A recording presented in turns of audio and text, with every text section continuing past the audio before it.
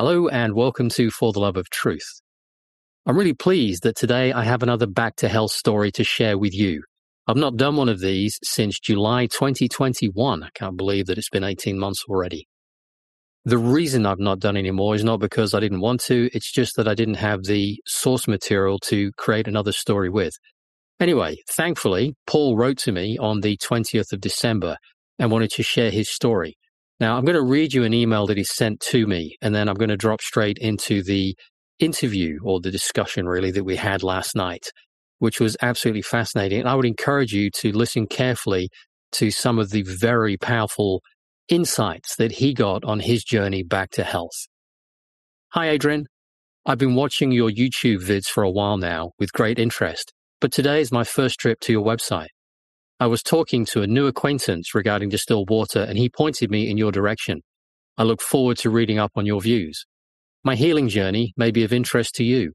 I've cured a nasty case of Crohn's disease that did its best to kill me. Over a 20-year period, I went from what I thought was healthy to severely ill and back to rude health. I discovered the world of natural healing and learned how my body actually works, and that most doctors know absolutely nothing whatsoever about health. I realized over time that most things in the world are an inversion and that I'd been led to believe that my disease was without a cure. I now firmly believe that most disease is absolutely reversible if the body and mind are given what they need to express health. Anyway, thought you might find that little healing story of interest. You see, it's men like you who offer a different perspective that help men like me do allegedly impossible things. Please keep up the good work. Best wishes to you, Paul. Now, thank you for that last paragraph, because it means a lot to me, Paul. Thank you. And what was also lovely was that he pointed out to me last night that he's not explained this story to anyone other than his wife. So you and I are the first, really, to hear this story. And he tells it in such a captivating way. I mean, there were points where I was nearly in tears. There was other points where I could hardly contain my laughter because of the way he was telling the story. So I hope you enjoyed this discussion as much as I do. And I hope that if you have this kind of problem, that you'll get some hope from this, that there are things you can do. And I'm also pleased that Paul said that he's willing for me to share his email address if you want to reach out to him. So I'm not going to put that on the YouTube description, but in there will be a link back to the webpage associated to this webpage on my website, so that if you do want to reach out to Paul, you can contact him. And with that in mind, you are amazing. And I'm really looking forward to our next discussion. Take care of yourself. Goodbye. Paul, thank you so much for taking the time out of your evening to join us. No worries, no worries. Thank you very much for taking the time to chat. That's all right. We had a good old chinwag the other night. Really enjoyed that. We did. Excellent. Could have gone on and on. Well, yeah, and I suspect there'll be more as well, which is lovely. You reached out to me and were telling me some about your experience with Crohn's. That's right, yeah. And I was very pleased when you said you'd be willing to come on here and share your story and what you've done about it. Yeah, for sure. I guess start at the beginning. New Year's Day 2001, after a typically large night out, as we do, I got up the next day feeling pretty rough. Kind of put it down to kind of standard hangover, but my guts are a bit... Ugh. So I went to the loo, and then when I wiped, there was blood all over the tissue, and I was, obviously scared, and I looked in the bowl, and it was like a murder scene. I was like, oh, okay, so I've finally, partied too hard and just destroyed myself, and it was frightening. I didn't know what was going on. I had discomfort, not pain, but discomfort. So it was over the Christmas period, so there were no doctors open or anything, so I just had to kind of wait it out, and it was playing on my mind. What was this? What had happened to me? Did I have bowel cancer or, something terrible like that? So eventually, when the doctors reopened, went to the doctors, and he said, oh, okay, well, we're going to, he was quite dismissive. We'll send you for some tests. So off I went to the hospital, blood tests, kind of bit of chit chat, nothing much. And then they came back and said, you've got ulcerative colitis. That was what I was originally diagnosed with. Never heard of it before. So I went back to my GP and they said, oh, yeah, it's relatively common. It's an incurable disease, but we have a good range of drugs for you to take. I was like, hold on a minute. It's an incurable. How have I suddenly got an incurable disease? So, yeah, the fear levels started to build, and I did the worst thing I could possibly do, which is went home and Googled it. Okay, so I'll be dead by the time I'm 40, will I? Great. Yeah, that's nice news to hear. And how old were you at the time? I was 25. Right. So there I am, back in my flat in Birmingham, and I'm scared. I've got some incurable disease that is quote unquote genetic. Mm-hmm. So I started kind of researching it, and all the things I read online was just doom and gloom. And I was like, okay, I'll deal with this. But I've got these tablets, so I've got some NSAIDs, some anti-inflammatory tablets. I take 6 of these a day, and I'll be fine. Okay, so I'll start taking them, and sure enough, the symptoms are suppressed. The inflammation is dampened down. The bleeding reduced and stopped, which was great. I thought, okay, so I'll take these tablets for the rest of my life. Fine, I can live with that, based on what I knew at the time. Now, I came from a family whereby you don't question doctors; they are second only to God. And so I took these tablets, not really thinking too much more about it, and kind of got on with my life, and really just tried to kind of live as normally as possible. I didn't change any habits. I was still partying hard and eating crap. And time went on, and I found I could reduce the dose of these tablets because I did start to notice side effects. I couldn't put my finger on it, but I just didn't feel right. I just couldn't really define what it was. So I worked out that I could kind of start dropping the dose each day. And I got down to 2 tablets. I was like, okay, well, that's better. And I was feeling better. I was still really, really busy. I was running a .com in Birmingham with a team of people, and it was full on pressure. It was very hard work and hard partying, basically. And the drugs started to lose their efficacy. So the symptoms started to return. So I would up the dose again, and then kind of start to feel the effects, the negative effects. And my life was kind of rumbling along like that for quite a while. And then I met my partner, my now wife, and she fell pregnant within a month. So all of a sudden, my life started to change quite significantly, as you can imagine. At the same time, my business was collapsing. I was under investigation from the DTI.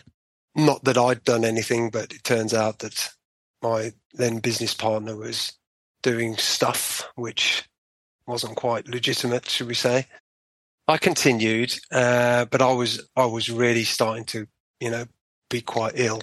I was going to the loo a lot. Kind of 6, 7, 8, 9, 10 times a day, loose bowel movements, bit of blood, not every time, but kind of quite regularly. And then that carried on for quite a while. And because I was kind of busy and very, very active, I didn't really notice the decline because you just kind of get used to it every day. But I was, on a kind of downward trajectory. And then skipping forward a few years and quite a lot of stress and moving house 6 times. And I got really, really poorly. I'd lost a ton of weight and I kind of hit crisis point. So I was broke. My relationship with my missus was pretty dire. I had a new baby, and really life was just getting on top of me really, really badly.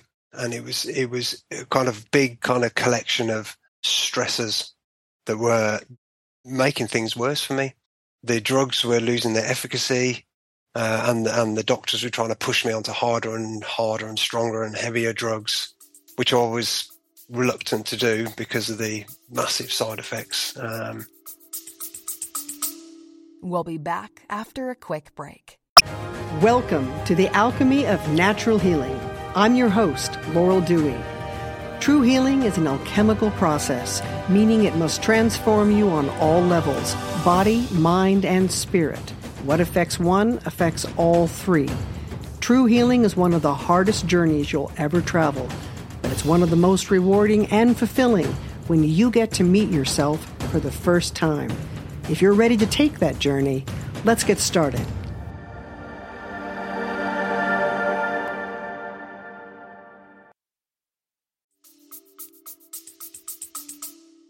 Isn't it funny, by the way, they call them side effects when they're just direct effects of the drugs? Well, they are effects. Yeah. Yes, exactly. Yeah, I've always thought that's strange. And they were talking about these different drugs, so I would go and look them up, and then, you know, you read the list of effects, and it's, you know, kind of, you know, there's 100 different things that are all bad, you know, and the third one down, death, you know, it's like, okay, you know, so I'm kind of, not only am I scared about my life, but I'm scared about the potential of the only route being to go on these super heavy drugs, you know, the biologics, they refer to them as. And I reached crisis point, and I was basically bedridden, and a strange thing started to happen. I couldn't raise my left leg. Okay. And because I was getting pain, and I thought, this is to do with the disease, you know. I'm degenerating. And I mean, you're still a relatively young man at this point. Yeah. So I was, in my late 20s then. And, you know, I was growing up, I've always been really, you know, into sports, into riding bikes and skateboarding and things like that. So and now I was, you know, just a kind of withered husk lying in bed, not being able to lift his legs. So, you know, my life was really falling apart. I can laugh about it now because I'm well, you know, but at the time it was dreadful. And my missus said, "We've just got to take you to the doctors. You know, this is just gone too far." Yeah. So I booked in to see the doctor. Now, quite by chance, my doctor was on holiday, and there was a locum doctor in, and I went in, and, you know, he took one look at me. It was just like, "Mate, this has gone too far," and he was examining me and lifting my legs. I was focusing on this leg business, and he said, "Okay," and he just sat down, and he was just writing for ages, and he just handed me this letter, and he said, "Take this, go immediately to A&E and get booked in there, because I think you've got a massive abscess." And so I got an abscess now as well. Great. And so we turn up to A&E, and they did an MRI scan, and I had an abscess the size of a tennis ball, basically, where my large intestine had perforated sometime previously, and an abscess had formed to try and contain the infection. So what then had to happen was they had to drain this abscess. So they went in through my back with a great big fat needle with no anesthetic. They said, "Why does this sound horribly uncomfortable?" Oh, it was. I mean, I've got a kind of catalogue of most painful experiences, and this one's right up there. Now, because it was so near my spine, what they had to do was I had to be in and out of an MRI machine and stay completely still for the entire procedure. So they had to feed this needle in a little bit, and then send me back in, re-scan me, back out again, feed it in a bit more.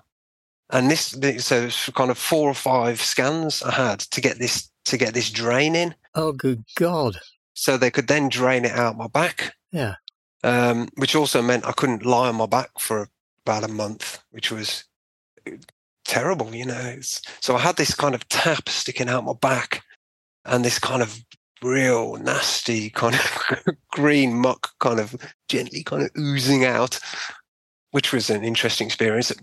This is all while I'm, still got the bowel disease raging, and, so I'm hobbling to the loo kind of, 20 times a day, because I didn't want to do the whole bedpan thing, and, so I had all this kind of collection of horrible things happening.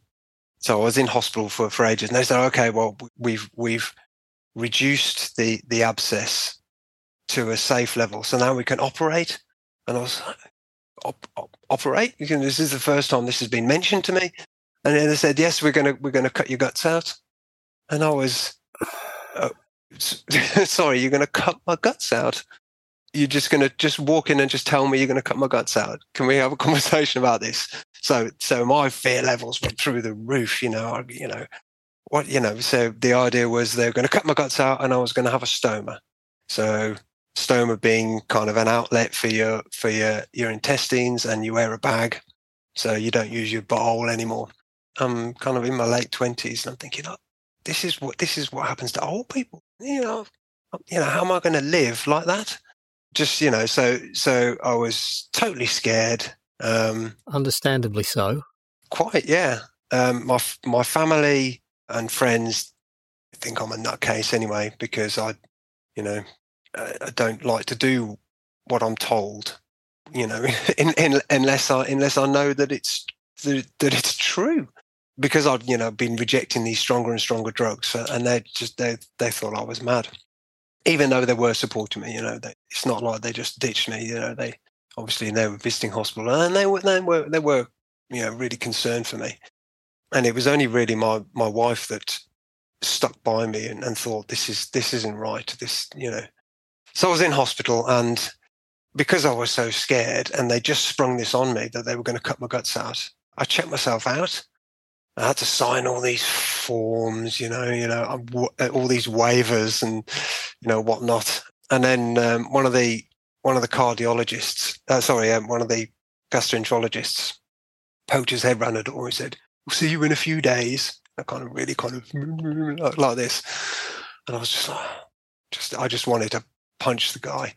But he was right, So I went back home, and I just got worse and worse. And I went back in, and I had to have the operation ultimately to save my life, because I would have died. What kind of state did that leave you in? Emotionally? Pretty desperate, because that, they don't give you any options. It's not like, oh, well, there's these other things we can do. It was this has to happen or you die. It's your choice. Oh, so you got plan A and that's it? Well, yeah. Plan A, and that's it, precisely. Or plan C, actually, plan cut. Well, yeah, plan C. So I had the op, and I woke up kind of lying on this bed, and I was like a mummy, because they cut me basically from my sternum down to my pelvis, and kind of, cut everything out. And they had, obviously they're slicing through the muscles, and it was, later on the surgeon said it was a real mess in there, so because my bowels had perforated, and, it was all just a tangled mess. And I woke up in this big kind of like bandage, just flat on my back, not being able to move, in searing pain. But I thought, I'm actually alive. This is good news. Even though it was horrible, and I was kind of drifting in and out of consciousness because the meds were still wearing off. Meanwhile, my wife was just in pieces because I was in a bad state. I was under the knife for nearly 10 hours. Wow. So it was a huge operation, and I was, they said I was lucky to survive, because it was a real bad case. So moving forward a bit, I kind of spent a few weeks recovering in hospital. Was able to get out of hospital on Christmas Eve, which was nice because everyone was saying to me, don't stay in hospital over Christmas. Most people die over Christmas in hospital. So I'm like, I've got to get out. And, by this time I've been in for weeks, and I just wanted to, okay, so I've got these new set of conditions to deal with having the stoma bag, and it's radically changed my life, but I am alive. Great. Okay. That's one positive I can take. And my wife hasn't left me.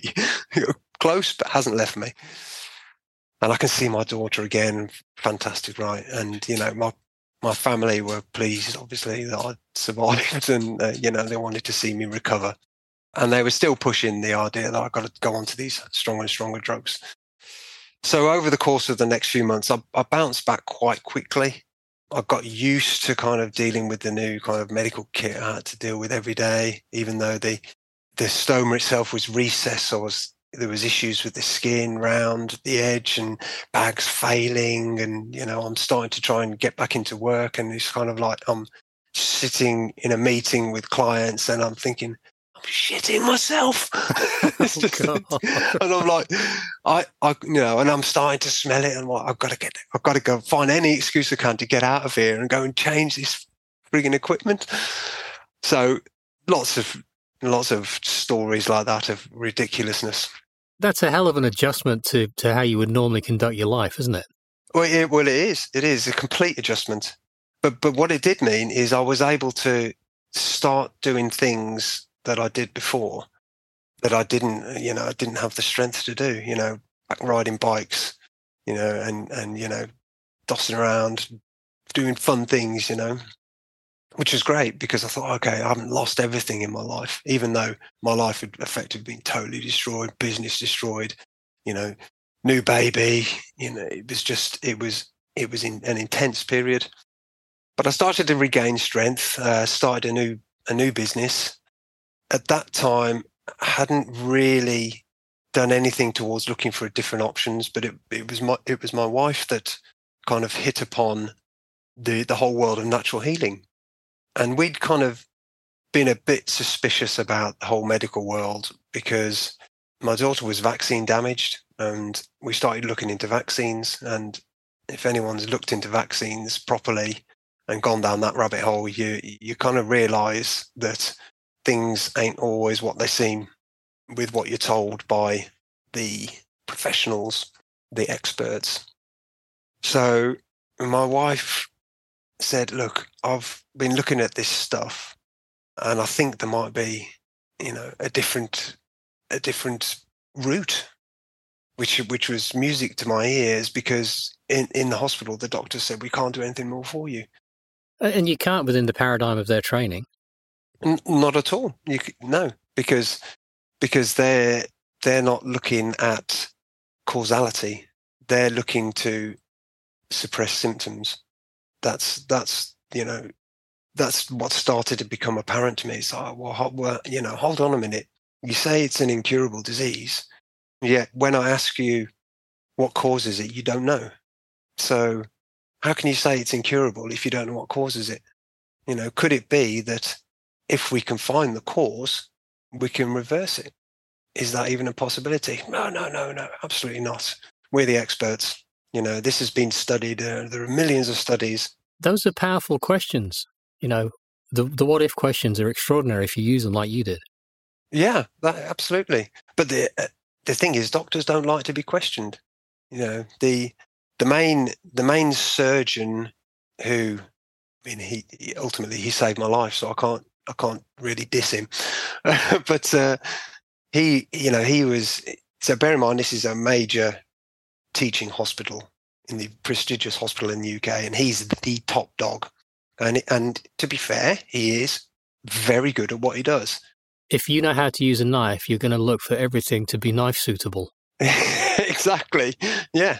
And he loves cutting people up, and he loves prescribing drugs, although he doesn't take drugs himself. I'd had an interesting conversation with him about that. He said he won't even take paracetamol, and his family takes the piss out of him because of it. How very telling. Quite.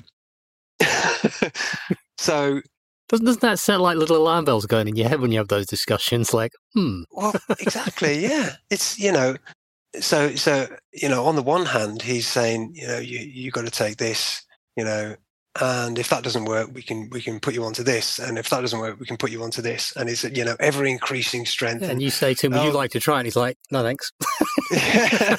Yeah, it's like, well, you don't even take paracetamol.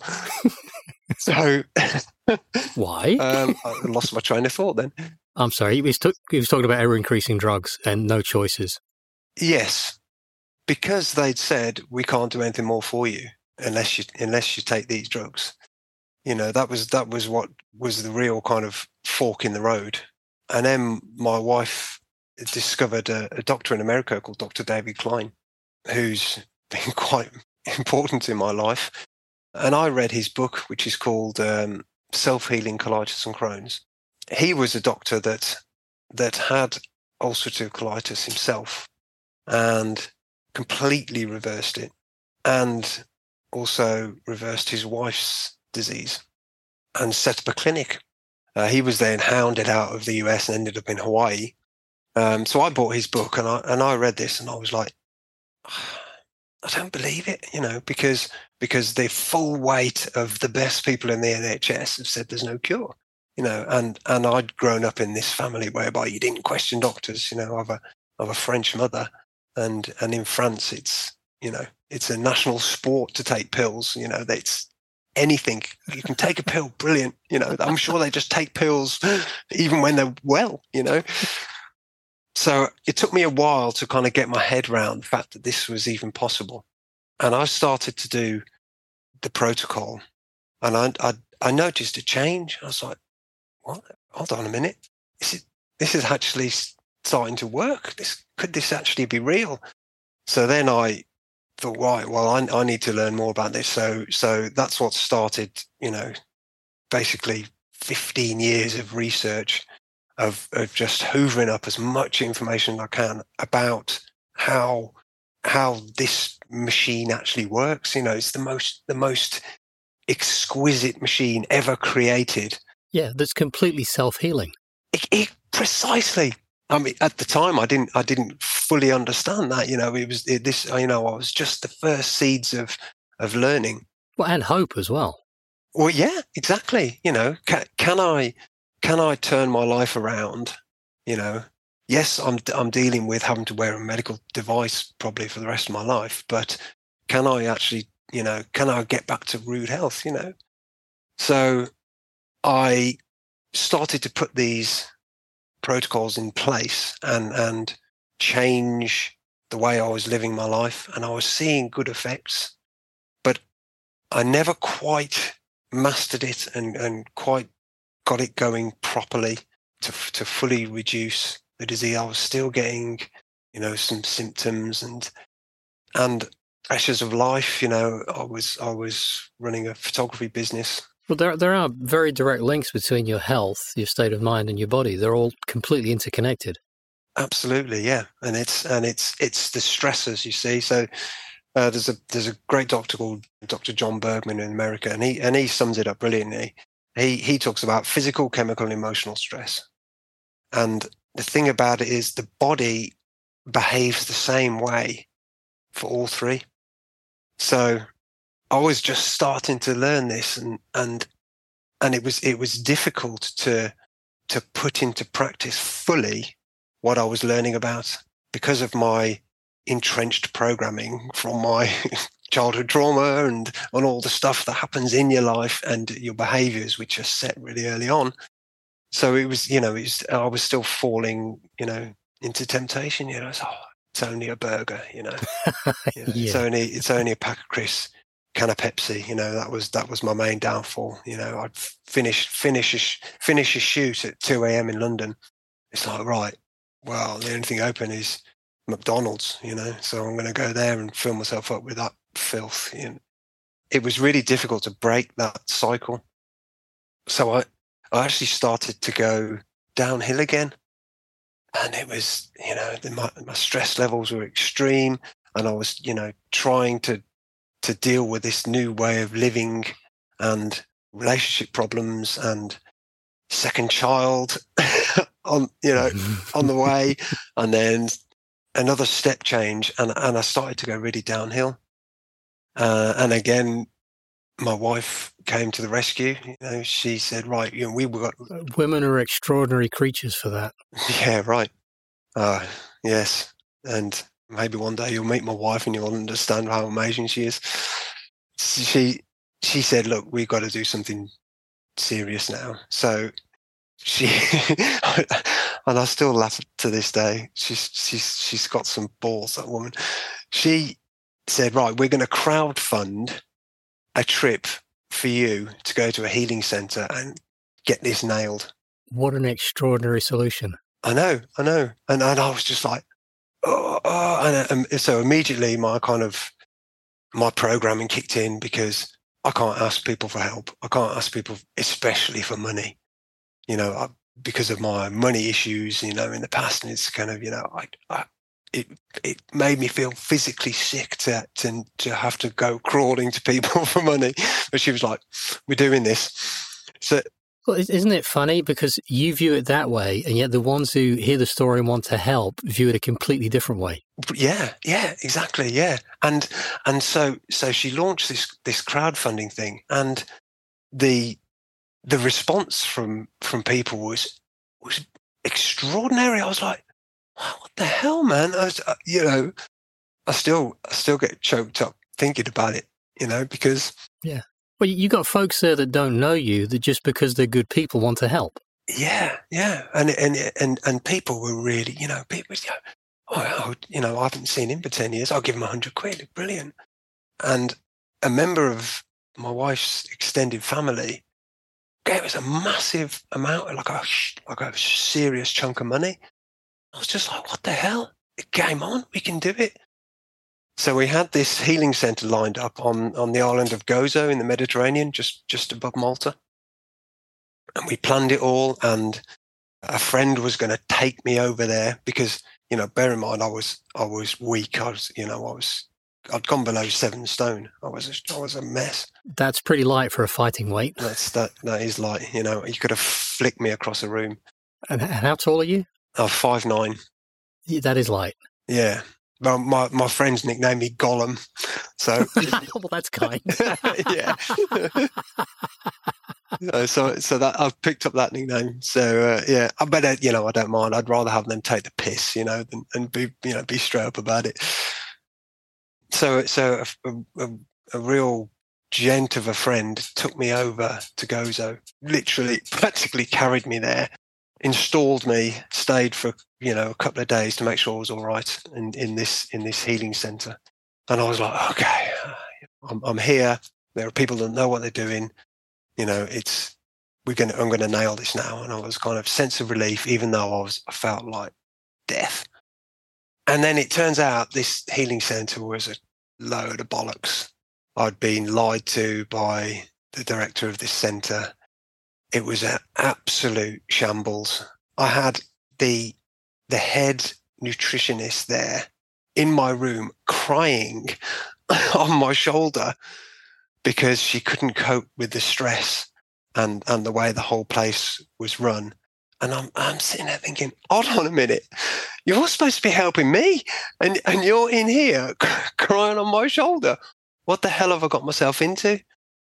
It was dreadful because all these people were backing me, and I'd started doing a few videos to update people on and I'm going to do this, and I'm going to be really healthy, and it's all thanks to you guys, and then this is happening, and so I was on the phone to the director saying, what the hell is this horse shit?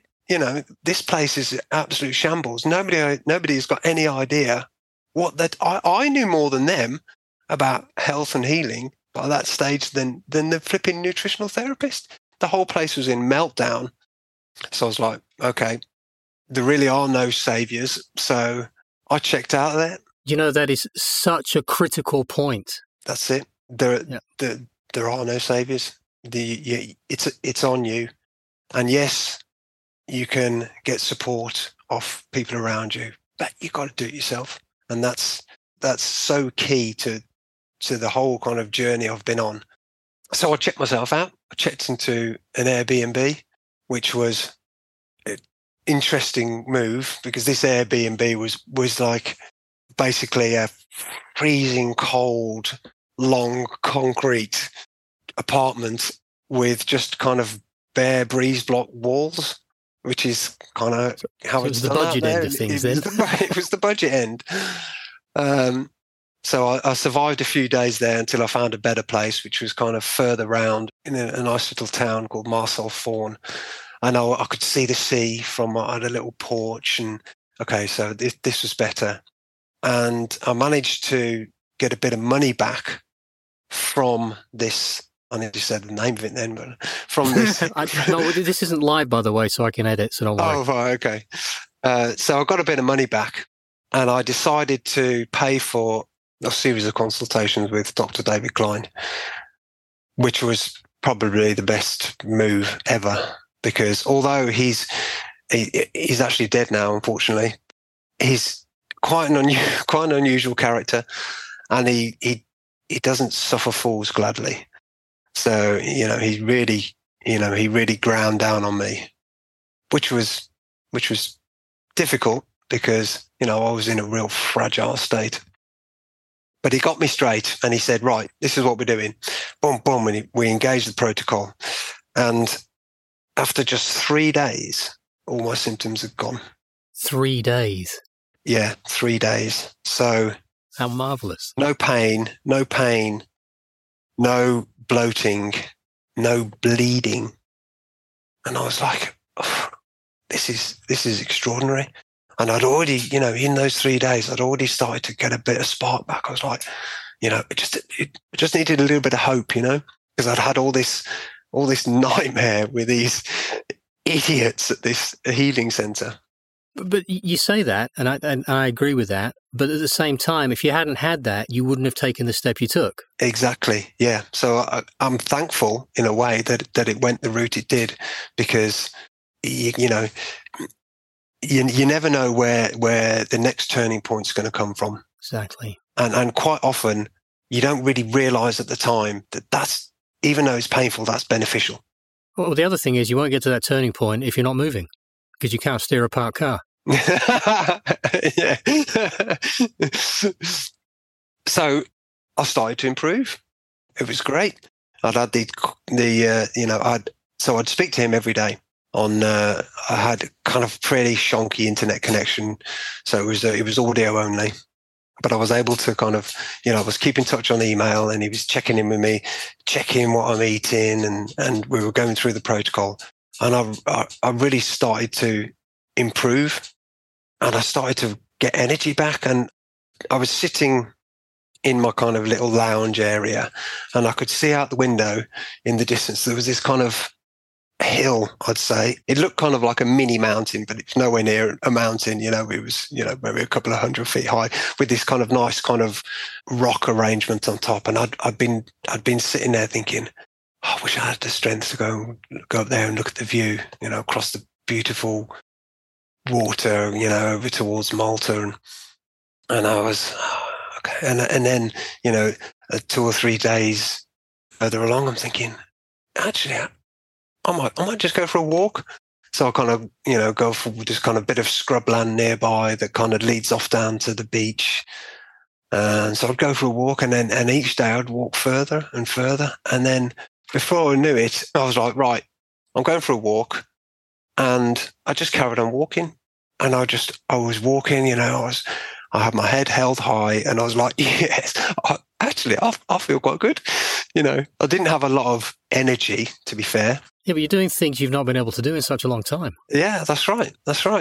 And I walked to the top of this hill. Well done, you. And I was like, this has got to be the best view I've ever seen in my life. And the wind was ripping across. It was a bright day, but it was windy. And I just stood there, and I was just like, this is absolutely fantastic. And I made a little video up there and sent it back home, and everyone was like, hey, good on you. And I was like, great, this is brilliant. And I started to kind of feel that, that it was really going my way. And then my wife flew out for the last few days, And she brought the kids as well. And I didn't know she was bringing the kids. So I was at the airport. You know, I'd hired a little car from this guy down a back street. I wandered a little segue. I wandered into this bike shop because I thought, I'm going to go hire a bike because I'm going to ride around this island. And I said, oh yeah, well, I was thinking about hiring a bike. He said, oh no, we've got no bikes. He said, you can hire a car if you like. I was like, I'm thinking, I need to hire a car for like 5 weeks. It's going to cost a lot. He said, oh no, we're cheaper than, the main places at the airport and stuff. And I said, well, how cheap? And he said, 16 euros a day. A bike was like 10 euros a day. I thought, all right, I'll have a car. And I was thinking, what kind of car am I going to get for 16 euros a day? And he said, I'll be back in a bit. So we went off for 20 minutes. He came back with this kind of tiny little car. I don't even know what, a Daihatsu or something like that. I swear it was his mom's car or something. But he said, here you go. And I was like, he said, here's the keys. No signing of forms or anything. And just give me the cash. Yeah. And I was like, I haven't got quite enough cash for the whole time. He said, come back in a few days and give me a bit more and we'll do it like that. And so I was like, okay. So I got this car and I was, tearing off around the island. So I'd had this little car to go to the airport. So went to the airport, it's kind of waiting there. I think, I'll see my wife for ages. This is going to be amazing. And these two heads pop around the corner. It's like, Daddy! Oh, and I was just destroyed me, that did. Because I had no idea they were coming. And then we just had a lovely few days, and because I had nothing to do all day, no one to speak to, I was just driving around the island, oh, where's that road go? Where does that road go? So I knew the entire island like the back of my hand. And if you've ever been to Gozo, the roads are terrible. There's like one good road that they built for the Pope, and then the rest of the roads are just knackered. But I knew all the potholes, the kind of, you never kind of, pay any attention to which side of the road people are driving on, So I took my wife and the kids to all the spots I found, all the little kind of off the beaten track places, which was lovely. And then we came home, and but I was still weak. I was feeling in terms of optimism, but I was still weak, and there was still some issues with my stoma. Now, when they did the operation, they said, you'll be back in a few years' time because the stoma is always the place that it goes again first, because it's close to the surface of your skin, and we always have problems with that. So I'd kind of, at the back of my mind, I'm thinking, when am I going to have to go and have another bloody operation, get all this get it resected and reset, and I started to get abdominal pain. I was thinking, and then I noticed that my stoma had stopped working, and I was like, oh, this isn't good, but I kind of still carried on, and I was still kind of eating, and, I can't do this again. I'm literally can't do it again, because I was, it nearly killed me once before, and it's ground my life to pieces, and I'm just starting to rebuild it. But I ended up being blocked, completely blocked. So, and I was in a lot of pain by this point. So back into hospital I go. Oh, here we go again, right. But I know more now. I know more. Okay, I can deal with this. I know, I'm better at speaking to doctors and nurses. I can hold my ground better. So I end up in hospital. I'm in a lot of pain, I'm kind of bloated out like this because I'd got like a week's worth of food in there, and my stoma hadn't, discharged anything. So I'm in hospital, I'm in pain, and they're kind of coming in and say, oh, well, we'll give you some morphine. Okay, well, yeah, give me the morphine because I'm in loads of pain, but, that's going to slow down my gut motility. So that ain't going to get things moving. And they're saying, we can't, we think you've got a problem with the first kind of 6 or 7 centimeters because they did a scan. We think it's blocked, because there's some scarring there. I thought, okay. I said, but we can't operate until you've evacuated everything that's in you. I'm like, it's blocked. How am I going to do that? So I'm lying there, and this, I'm kind of like 3 days in hospital, and nobody's doing anything. And I said, I need someone to sort this out. And quite by chance, a short while later, I saw the original surgeon, the big dog, walk past. So I yelled out his name and I said, you need to get over here. So he came striding in and he took one look at me and one look at the chart. And I said to him, I said, I need you to do something because I'm getting no traction out of any doctor or any nurse here. I'm being ignored. And he took one look at me and obviously saw in my face that I wasn't messing about. This was getting serious because I was in agony and I was, I got a huge kind of like bulging gut out here. And I was just kind of welded to the bed in pain and terrified again. I just begged him. I said, you need to do something because this is insane. I'm getting nothing. And then that day, that's when it completely changed. It was just like, boom, boom, boom, the doctors he basically went out and just gave everyone an absolute bollocking. Said, you need to sort. So this other doctor came in, a younger gastroenterologist, and he brought this great big long kind of catheter. And he kind of came in, kind of waving it around like I was like, all right, okay. And he said, okay. He was a nice guy. I mean, supremely arrogant, but quite a nice guy. That does seem to go with the territory. It does, yeah. And what he was going to do is use his catheter to insert in my stoma to get past this occlusion where the scarring tissue was, and then see if he could drain some of the matter out. So this catheter is kind of like a long pipe, and it's got kind of two cavities in it, so he can inject saline and kind of flush it through. So they're like sticking big needles in you, aren't they? Yeah, I mean, but this thing was flexy, like a hose. Right. Okay. With a kind of like a shaped end and a couple of taps on the end, so we could attach various syringes and stuff. So he slides this thing, and I can feel it going in. You're not supposed to be able to feel your guts, but I can feel my gut. I know where every bit of my gut is, and it's sliding it in, and then he's injecting this saline.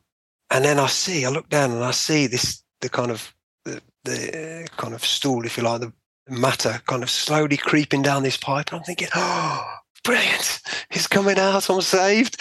And it gets to within about an inch from the end. And he just goes, oh, no, it turns it off. He goes, that's not working. I'm like, what are you on about? Like it was working to me. We're looking at the same thing here. That's coming out, and you've just turned it off. Tell me you're not going to walk away. And he just stood up and he walked away, and I was like, are you having a laugh? This is insane. I'm looking down at this thing, and then I'm lying on the bed. Then it kind of just, it's a bit gross, but there's this big kind of fart, and then this tube just goes, and just kind of flops its way out and just slaps on the bed next to me. And I'm thinking, am I in some kind of weird kind of cult movie or something happening here? This is, and I'm just like, so at this point, I'm now desperate. I'm like, and I'm pissed. I am so angry. This guy has just waltzed off with his attitude. Yeah. When it was, this stuff was starting to shift, and I was like, right, there are no saviors. I need a plan. So get me some morphine. I need to think. So they came and they jabbed me full of morphine. And I remember just lying there thinking, I'm not in pain. This is thinking time. Actually, no, it was tramadol, not morphine. Right. So I was a bit monged. I was going, but I was still, I was still able to think. So I thought, right, here's my plan. I need to get this matter out of me so that they can resect the stoma and we start again, okay? Because I know the protocol now. I just need this physical blockage to be sorted. So, okay, what have I got? I've got this slimy pipe lying next to me like an alien's tail. And he used a syringe to put saline in, and that worked. Okay, so what I need to do is I need to amass enough equipment to be able to do this myself. So I get on the phone my brother. So, right, I need you to go to my garage and get some tools, right? Because I've got to build some kind of machine to be able to do this. Okay, got the tools lined up. Now I need some big syringes, some 250 ml syringes or 400 ml. I can't remember what they were, but they're kind of like, they're kind of this long, and they're fat ones, like with a big plunger and a kind of big end like that. And I thought, well, so I went off, looking around, kind of looking in cupboards and stuff. Yeah. Couldn't find any anywhere, plenty of kind of, pads and, bits of paraphernalia, but none of these big fat syringes I needed. So I'm looking on eBay and thinking, God, it's going to take ages to arrive here. And, I thought, right, well, they've definitely got them because they use them. So I need to identify the weakest link. And I thought, right, I know who that is. I know exactly who that is. It's this lovely little Chinese nurse who was always just hassled because she would do the night shift. And, it's kind of, there's 25 beds she's looking after. So she's rushing around like crazy all the time.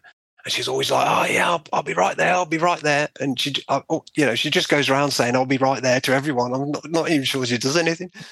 Anyway, so I'm thinking, right, well, she's my target. So I called her over. It was kind of, this was kind of probably 9, 10 o'clock at night. The lights are starting to be dimmed, people are settling down. Various groaning from the other poor, unfortunate souls in my ward. And I said, I need a couple of those, I said, I need one of those. No, I said, I need two. Yeah. I need two of those big syringes. Can you get me a couple? And she went, what for? And I was like, shit, I didn't think of that. I didn't think of an excuse. So I said, I just need to kind of draw out some of this matter from my stoma. I kind of panicked and just told the truth. And she went, okay, I'll get you a couple. And off she goes. 10 minutes later, slap on my bed. And I was like, game on. So I'm there. Beauty. I'm there. I've got the blanket, the sheet over my head. I've drawn the curtain, and I'm sawing the end off this kind of slippery pipe, which I've cleaned up and disinfected, and I'm shaping the end because I've got to actually adjust the end because he'd taken away the bit that kind of attached properly, so I had to kind of re-engineer the end. So I've got this pipe, I've got my syringes in, I've bonded the end of it so it stays. I'm like, I'm set. I just need to wait it out now. So I wait until about 2 a.m, and I gather up my equipment in my wash bag, and I go off into the toilet. I'm thinking, okay, this is either going to work or you're going to die tonight on the floor of this bog. So I arranged all my stuff, and I didn't have any saline, obviously. So I'm using lukewarm tap water out of the sink in this hospital. And I appreciate this sounds extreme, but I was in an extreme situation. I was in extreme pain. I had this massive belly, and they weren't going to do anything until this was clear, and they were doing nothing to clear it. So what could I do? What could I do? So I slide the pipe in. Apologies if this is a bit gross. And I squeeze in the first syringe full of warm water out of the sink, and I kind of feel things gurgling around a bit. And I got the other syringe fully compressed, and I started to draw it out, and I started to see the matter come down the pipe. I was like, oh, it's working. And I drew it out, and I drew a full syringe of shit, basically, and squirted it down the sink. I was like, oh, I need to go in again. So I did it again and again and again. And I withdrew over 45 syringes of matter out of me that night. It took me 2 hours. And halfway through, I got a knock on the door. Are you all right, Mr. Cartwright? Yeah, I'm just on the loo. just having a wash. And that was obviously a fine response because I didn't get disturbed again. Brilliant. And I just kept going and kept going. A couple of times I kind of felt it. I felt it catch on the inside of my bowel with the suction, and I was like, "Oh no, I've got to back off there." But every one I pulled out, I was getting more and more relief. And I was just like, "Oh God, this is real. This is okay. It might kill me. I might get a nasty infection." and I could have done, but it was coming out. So I did all this and then cleaned everything up, went back, and I slept for the first time in about a week properly, more than a couple of hours. Woke up the next morning and the doctors came round, did the morning rounds, and they said, "Oh, you're looking better. Yes. Is your stoma working again?" I went, yeah, it started to work. Yeah, loads came out. It was great. Yeah. It was a bit uncomfortable, but yeah, quite a lot came out. And they were like, "Okay, we're just going to send you for another scan and then we'll see how things are looking." So another scan. Where did you hide your tools you'd made? So I kept them in my wash bag. Right. In my kind of night bag, in the kind of cabinet, in the cabinet next to the bed, Yep. And this thing I'd named Le Pipe du Merde.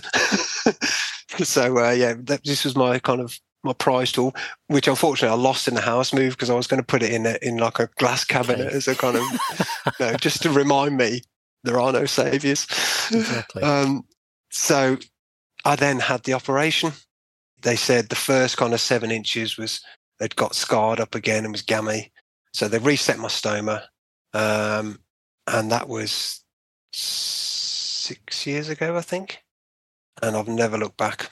And since then, if I can go back to Gozo a bit, the key to it was the realization that the psychological side was what was holding me back. I knew the protocol, I knew what it involved, but it was the psychological side that was holding me back.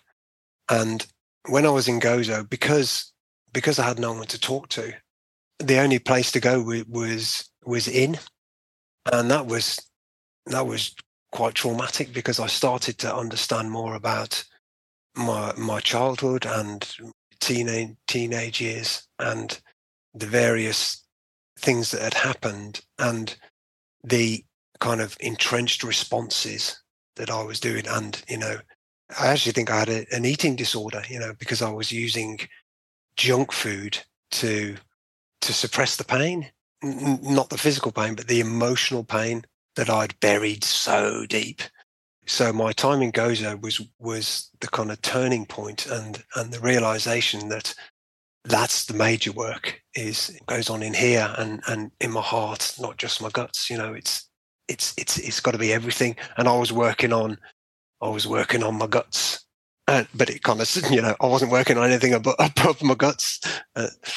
We're never taught that stuff, and yet that is the absolute key to everything.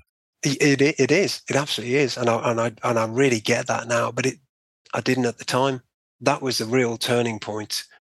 Once they reset the stoma, I was like, right, this is it now. This is where it changes, and I'm in excellent health now. I'm strong. My wife and I have started an organic farm, and we're building a healing centre eventually there.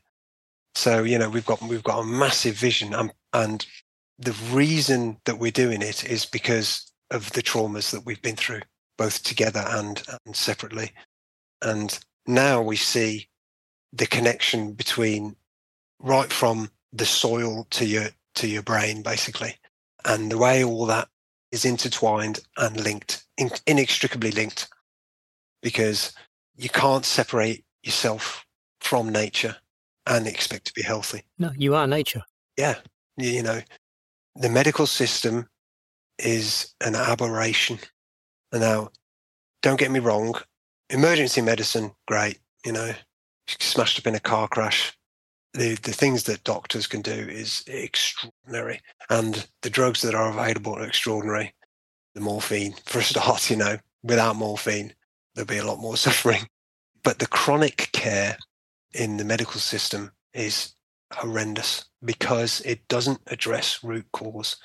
It seeks to treat symptoms. Now, the thing about, I should quickly say, so when I had my big operation, they changed my diagnosis to Crohn's disease because there was disease present in my small bowel.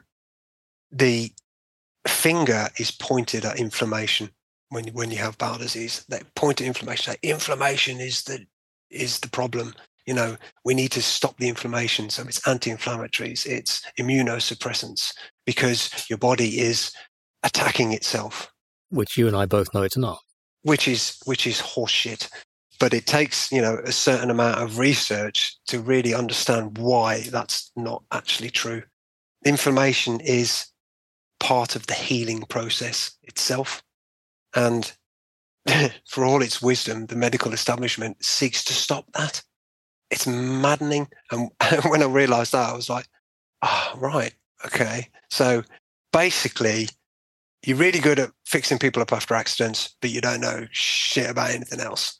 And and now it's almost a kind of a joke between me and my wife. It's kind of, we see something, it's like, oh yeah, well obviously, they don't know that, do they?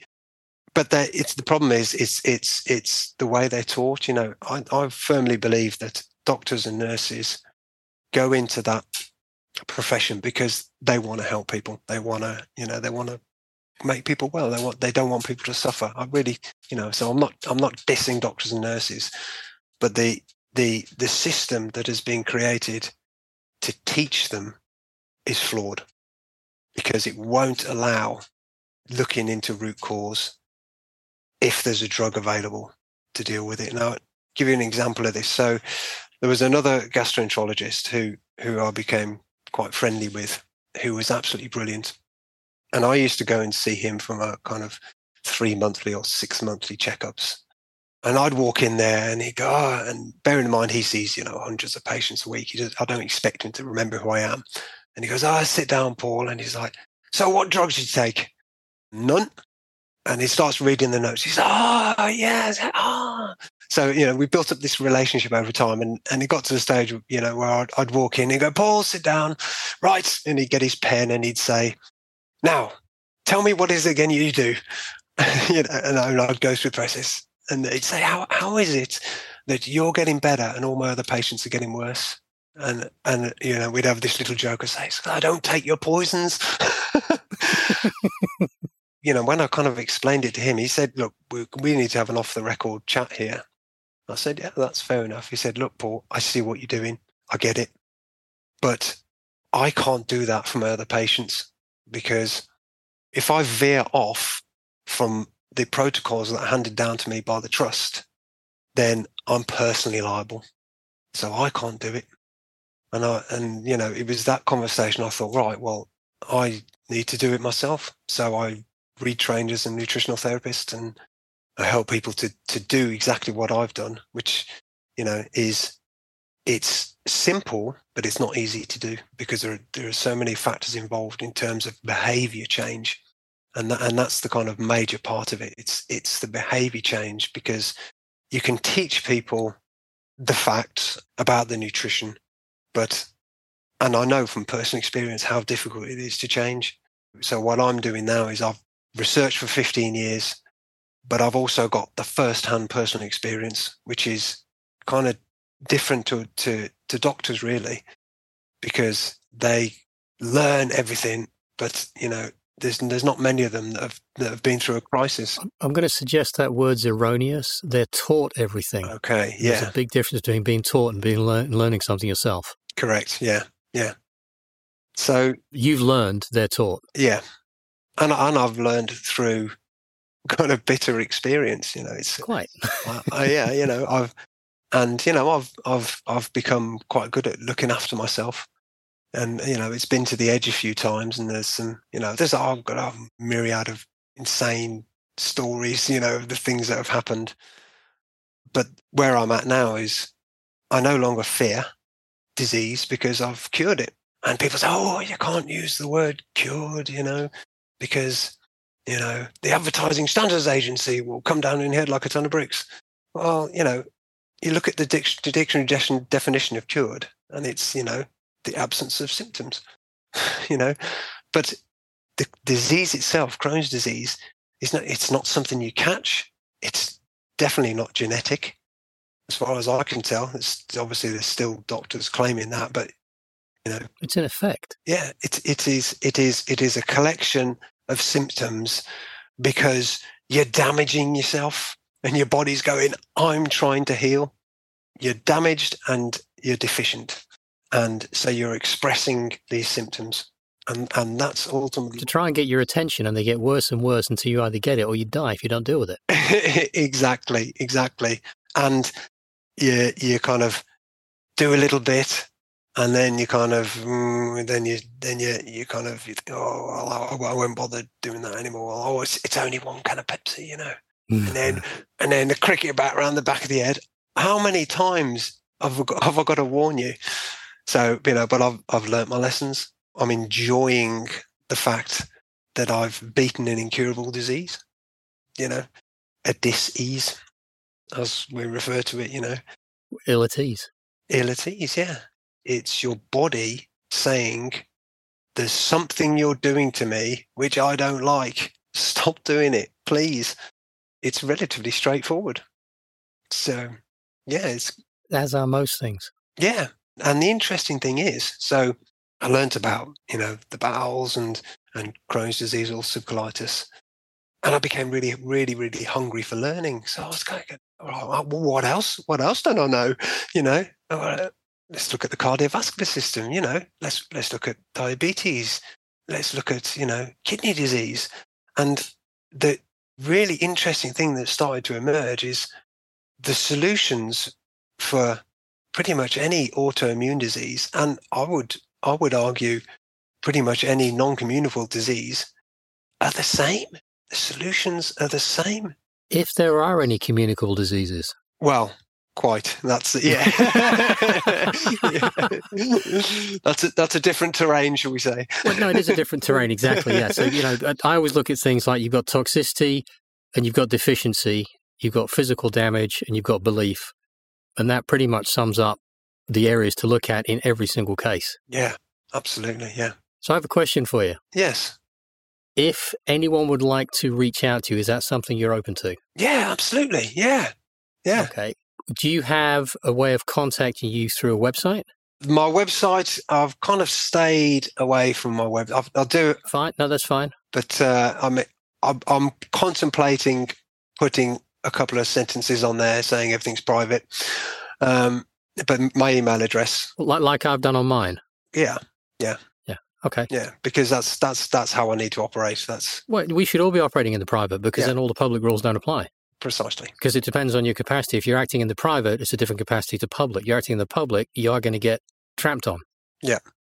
Cool. Okay, so you've got an email address, have you? If you let me have that and you were open to that, I'll put the links in the show notes back to my webpage, and people, if you're interested, will have to go to the webpage to find it. You're not going to find it on YouTube. Is that fair? Yeah, that's great. Yeah. I do charge, you know, for consultations because my time is not free and my experience is not free, you know, but it's, you know, it's not a you know, thousands. It's a reasonable amount of money for my time. And, you know, but the thing I will say is I can't heal people. No. You got to do it yourself. Yeah, I can hold your hand and I can support you and give you the, you know, the knowledge that you need, but I can't do it for you. That's the real difficult thing, because I've, you know, tried to help a lot of people over the years before I was a nutritional therapist, and people get it. They get how it's done, but when it comes to that behavior change, that's the most difficult bit. So that's what I coach people with is how to actually put the consistency in place. And that's what it's about. It's about consistent behavior. You know, it's not massive sweeping changes. You know, it's changes that are doable that you can then be consistent with over time. And then you get the, you know, the compound effect. It appears that not much is happening, and then it hits the curve and you're away. That's the key to it. Paul, that's been extraordinary. And you told a very harrowing story in a very amusing manner, which was delightful. Thanks. Yeah, you know, it would be too easy for me to look back and just cry and feel sorry for myself about all the crazy shit that's happened to me.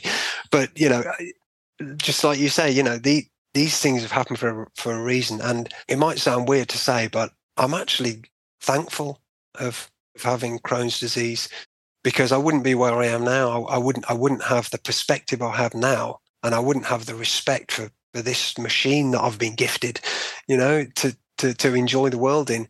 And I wouldn't be, setting up a healing center and a farm with my wife. It wouldn't be happening had I not been through these experiences, because that was the training. That was the training to get me to where I am now and where I'll be in the future. It's about helping people who are in desperately shitty situations and in pain. And, kids have Crohn's disease now, and that's not on, man. That is not on. In a modern world, kids should not be having Crohn's disease. No, we're going to lose the connection in a couple of minutes, or less than a minute, actually. If there's anything else you want to say, if not, we can end it here, but I want to speak to you on the phone. Okie dokie, great. No, yeah. All right. Thanks very much for having me on. Awesome. No, thank you. That was absolutely magical. I'll call you in a second, mate. Brilliant. Cheers. Thanks, Phil. Cheers. Ta-da. Bye-bye.